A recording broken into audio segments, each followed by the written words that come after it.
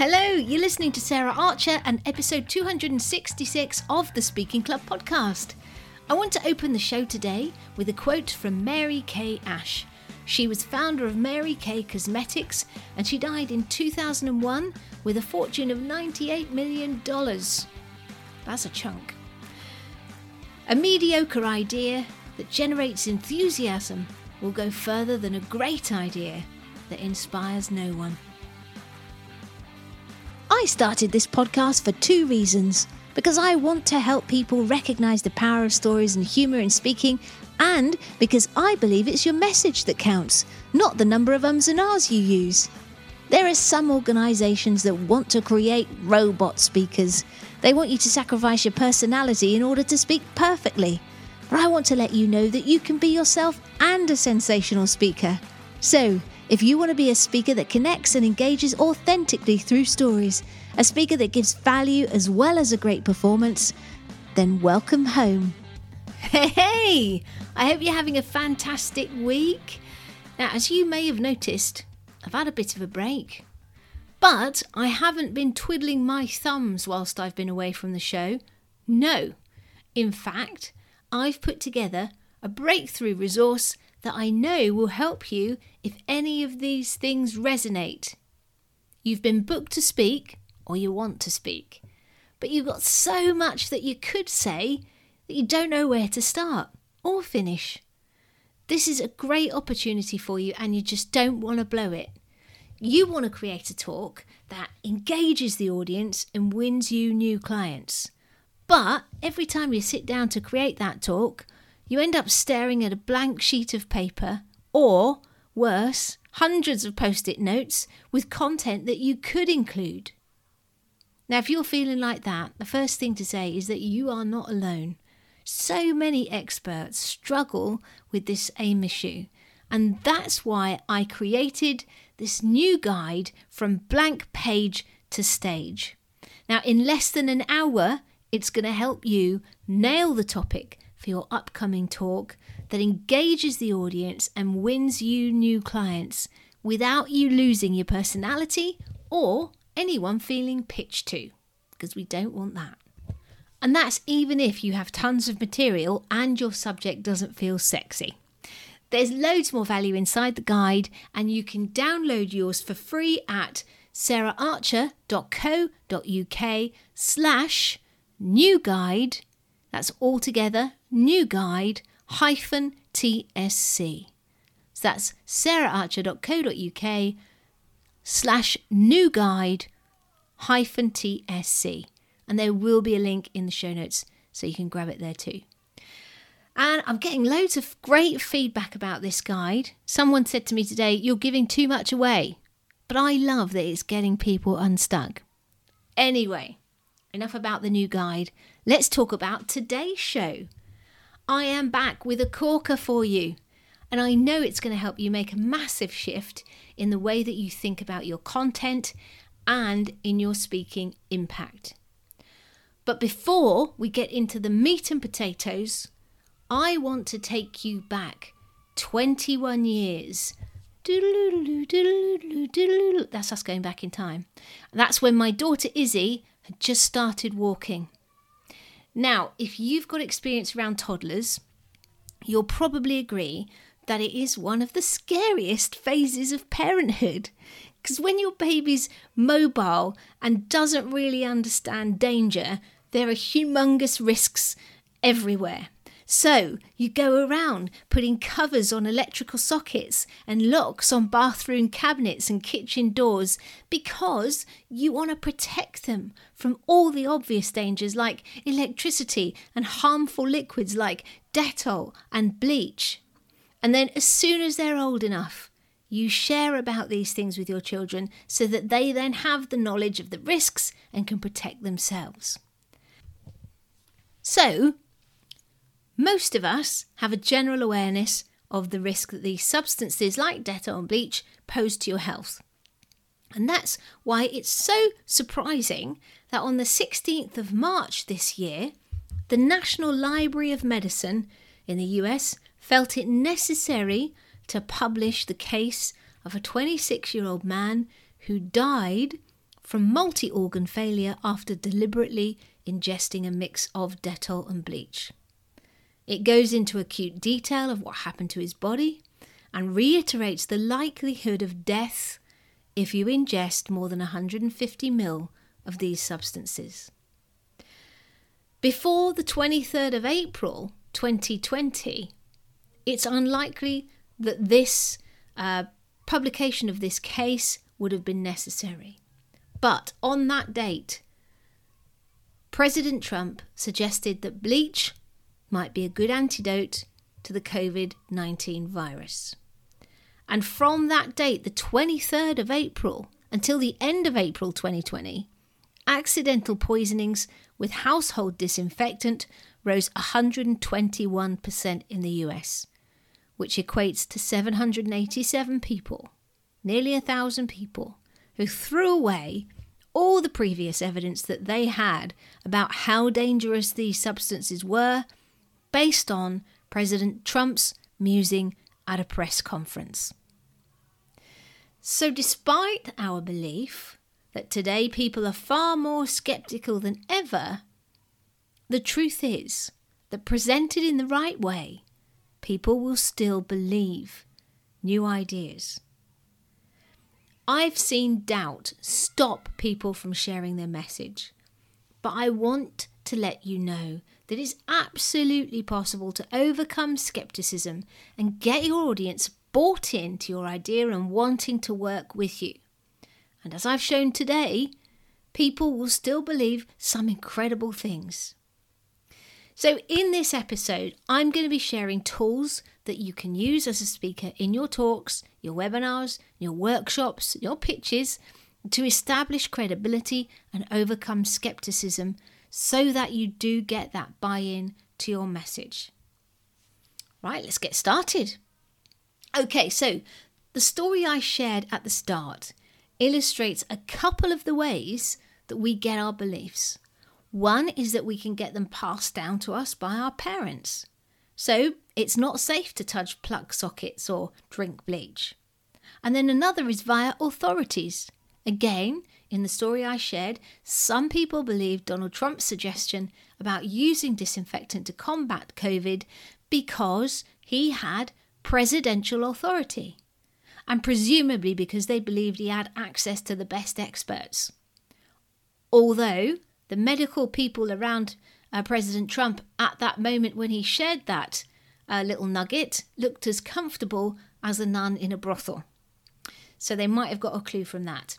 Anyway, the other ways that we get our beliefs besides parents and authorities are through our friends, our faith, our experience, and from society.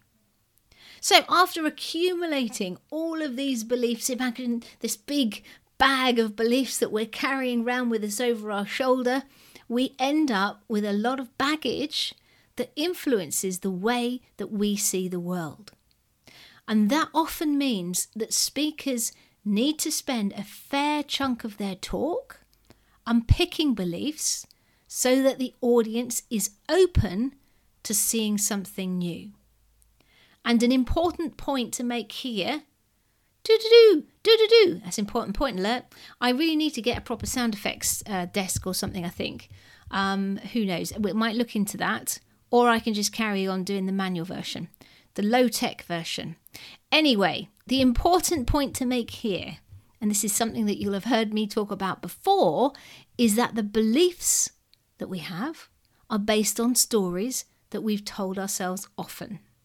So our job in our talk, when we're looking to dismantle these beliefs, is to find a story that trumps their story. Like when I believed I was too old to start climbing with my daughter Izzy, who is now 22. This was a few years ago. I thought I'm too old to start climbing. And then I saw a story about a lady called Greta who started climbing at the age of 99. Boom! That story I had and my belief was shattered in a second. And I started climbing. So, we've talked about the power that comes from authority and all the other bits and pieces that we talked about. But I now want to introduce you to something called An anti-authority. And this is from something that Chip and Dan Heath talk about in their book, Made to Stick. Very good book. I'll put a link in the show notes to that book. So an anti-authority is someone who is not a celebrity, nor do they hold a position of power, but they are living proof of the message that we are trying to share. Their authority comes from their honesty and trustworthiness. Now, you might have heard of a lady called Terry Hall, and she was an anti-smoking campaigner. And what she did was showed the world the effects of her throat and oral cancer caused by smoking, which she started doing at school because she thought it was cool. And she had to have reconstructive work done on her jaw and all sorts of stuff because of the effects. They had to sort of tackle this cancer in her throat. She had to have her laryngitis taken away, so she didn't really have a voice anymore, which, she had a type of voice, and she did use that to amazing effect because her talks and her videos had a huge impact on people, especially young people at school. And the fact that she shared about this saved many lives. And quite often, speakers are anti-authorities themselves. And you might be too. If you've experienced something, you've been through something, and you're passionate about helping other people avoid it or experience it, through your talks, then you're an anti-authority, And if you fall into this category, I think the most important sort of caveat I would give you, the most important piece of advice I would give you is to avoid becoming judgmental of others, because it can push people away. We've all encountered the people who made a change, did something, did a complete sort of 180 in their lives, and then they go into preach mode. So the born-again Christian, the non-smoker, the vegan, the environmentalist, and so on. I work with a few keynote speakers in the sustainability space, and we work on this a lot because there are many triggers that you can inadvertently pull with the best of intentions, but that push your audience away instead of bringing them closer to you. So the big question you might now have is this: Sarah, I'm not an influencer, I'm not an authority or an anti-authority. So how do I get people to buy into my message? Well, that's what I'm covering now. One of the first things that makes people and ideas more credible are vivid details. You need to identify concrete details that you know will be compelling and relatable to the audience you're speaking to and that support your big idea. At a very simple level, you can see the power of details in how you feel about something's credibility, even from just, testimonials on a website. You feel differently about ones that include a name and details about the person who wrote it versus those without any attributes at all. And when we use vivid details in stories, it helps people connect to the story and put themselves in it. Ideally, your job is to choose details that you share that will resonate with them. I was working last week with one of my speaking club members, and she is a tea artisan. She sells tea.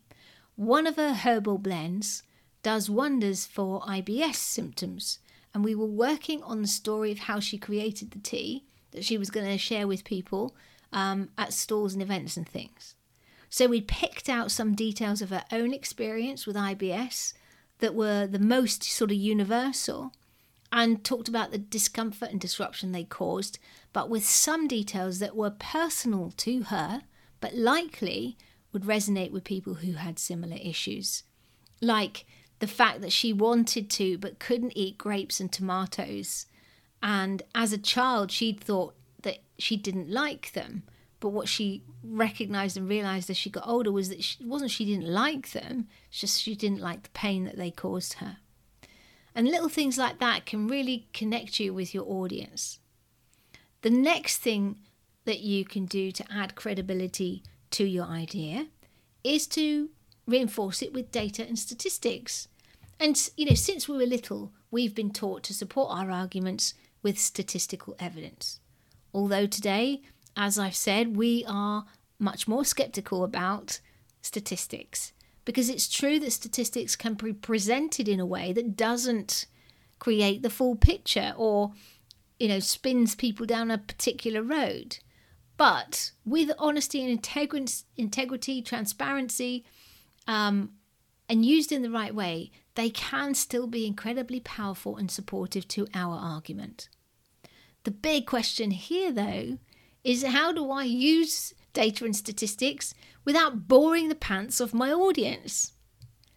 Well, the answer to that question is the answer to most questions on this podcast. Yes, you guessed it. Storytelling. You see, the thing with data and statistics is that on their own, they are pretty unimportant. But what matters is the story the data tells, the statistics tell.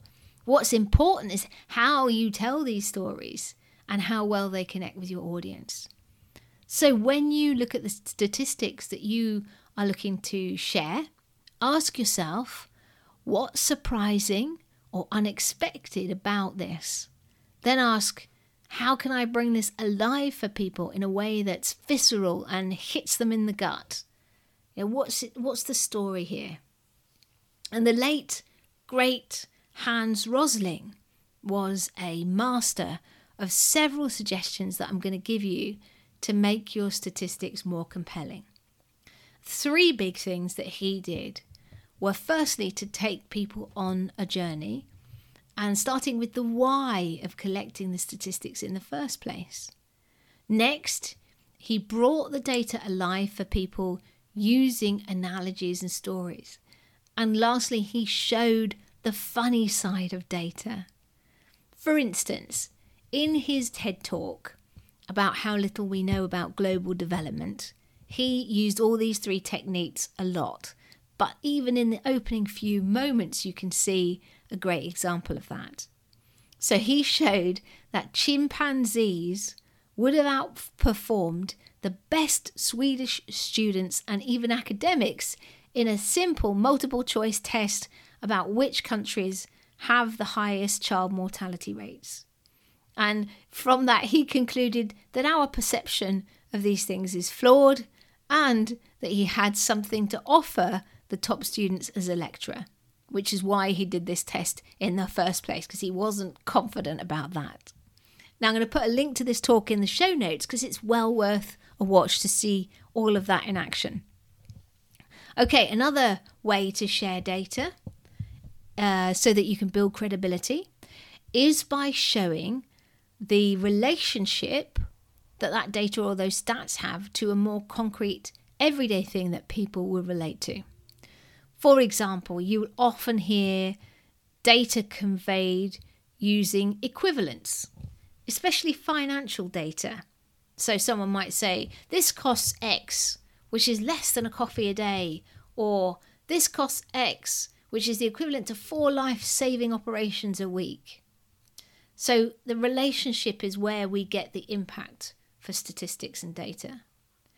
In the recent tragic Titan submarine incident, one expert described the amount of pressure that the sub experienced during the fatal implosion as the equivalent of turning a Coke can into a marble. You really got that visual, that vivid detail really quickly. Okay, so we've covered a few ways that you can build authority for your idea. And I've got 2 more to share with you. And these are possibly tapping into the most powerful authority that you can leverage. And that is your audience itself. The first strategy allows the audience to try out the idea for themselves. In their book, Made to Stick, Chip and Dan Heath illustrate this with what they called the Sinatra test. nicknamed the Sinatra test because it's linked to the claim that Frank Sinatra made in his song New York, New York, which is this: if you can make it there, you'll make it anywhere. And here's an example of this in action. So I use a testable credential in some of my talks. I say, great speakers still use filler words. And then I reference some top TED Talks and share the number of ums and ahs they use in the first few minutes. And then I offer the audience to take a look at these talks and hear that for themselves. They can test it. If I've got time, I might even show a video. They can see it right there and then. Another great testable credential that I picked up, can't quite remember where from to give credit here, but is to show the power of niching through this question. If you needed a heart operation and you go to the hospital and they say to you, which would you prefer? You can either have the op done by a general surgeon or a heart surgeon. Which one would you choose? And that one pretty much nails down why people need to niche. So, in relation to your content, I want you to see if there's anything that you can get the audience to test for themselves. Have you got any testable credentials you can share with them, or questions? And finally, the last way I'm going to share with you today to increase the chances of people buying into your idea is to highlight the incongruity between your audience's thoughts and actions. And here's an example which I love from an article written by Jonah Berger from the Wharton School. And I've put a link to the article in the show notes so you can have a look at the full shebang right there. The Thai Health Promotion Foundation spent millions on advertising for over 25 years. They promoted a hotline to help smokers quit their habit. Then they started a new campaign called the Smoking Kid campaign. It just had a $5,000 budget. And what they did was they hired a group of 10-year-olds to walk up to smokers, pull out a cigarette and ask the smoker for a light. And when they did that, the smokers didn't just refuse the request. They lectured the kids about the dangers of smoking. The kids then handed out a slip of paper with the hotline number and a simple message. You worry about me, but why not about yourself? And as a result of that campaign, calls to the hotline jumped more than 60%. And a video showing these interactions went viral, gaining more than 5 million views in just over a week. Powerful, eh? So that's really a great one to use if you can do that. Show that incongruity. In fact, I was just talking with someone I was coaching this afternoon about using that, getting people to see the issues and then contrast it with something that they're doing or that you want them to do, which are the reverse of that. Okay, so your takeaways.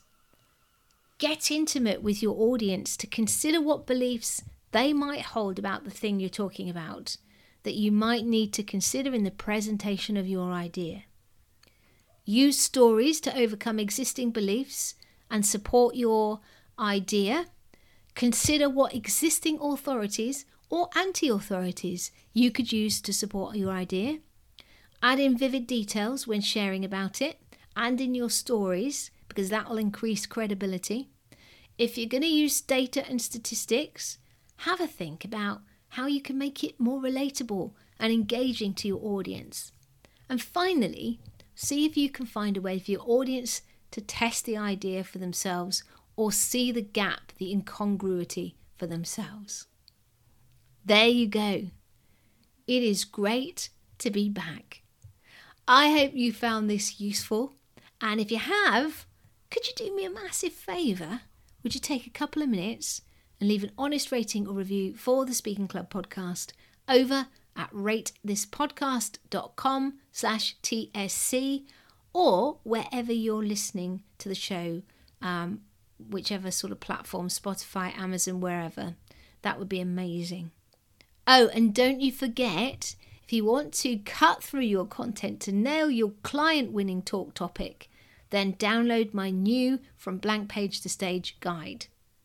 Finally, all I want to do is say thank you for choosing the Speaking Club to listen to. I really appreciate it. And if you're on LinkedIn or Instagram, do come and say hi. Love to hear from you. Have a wonderful rest of your week.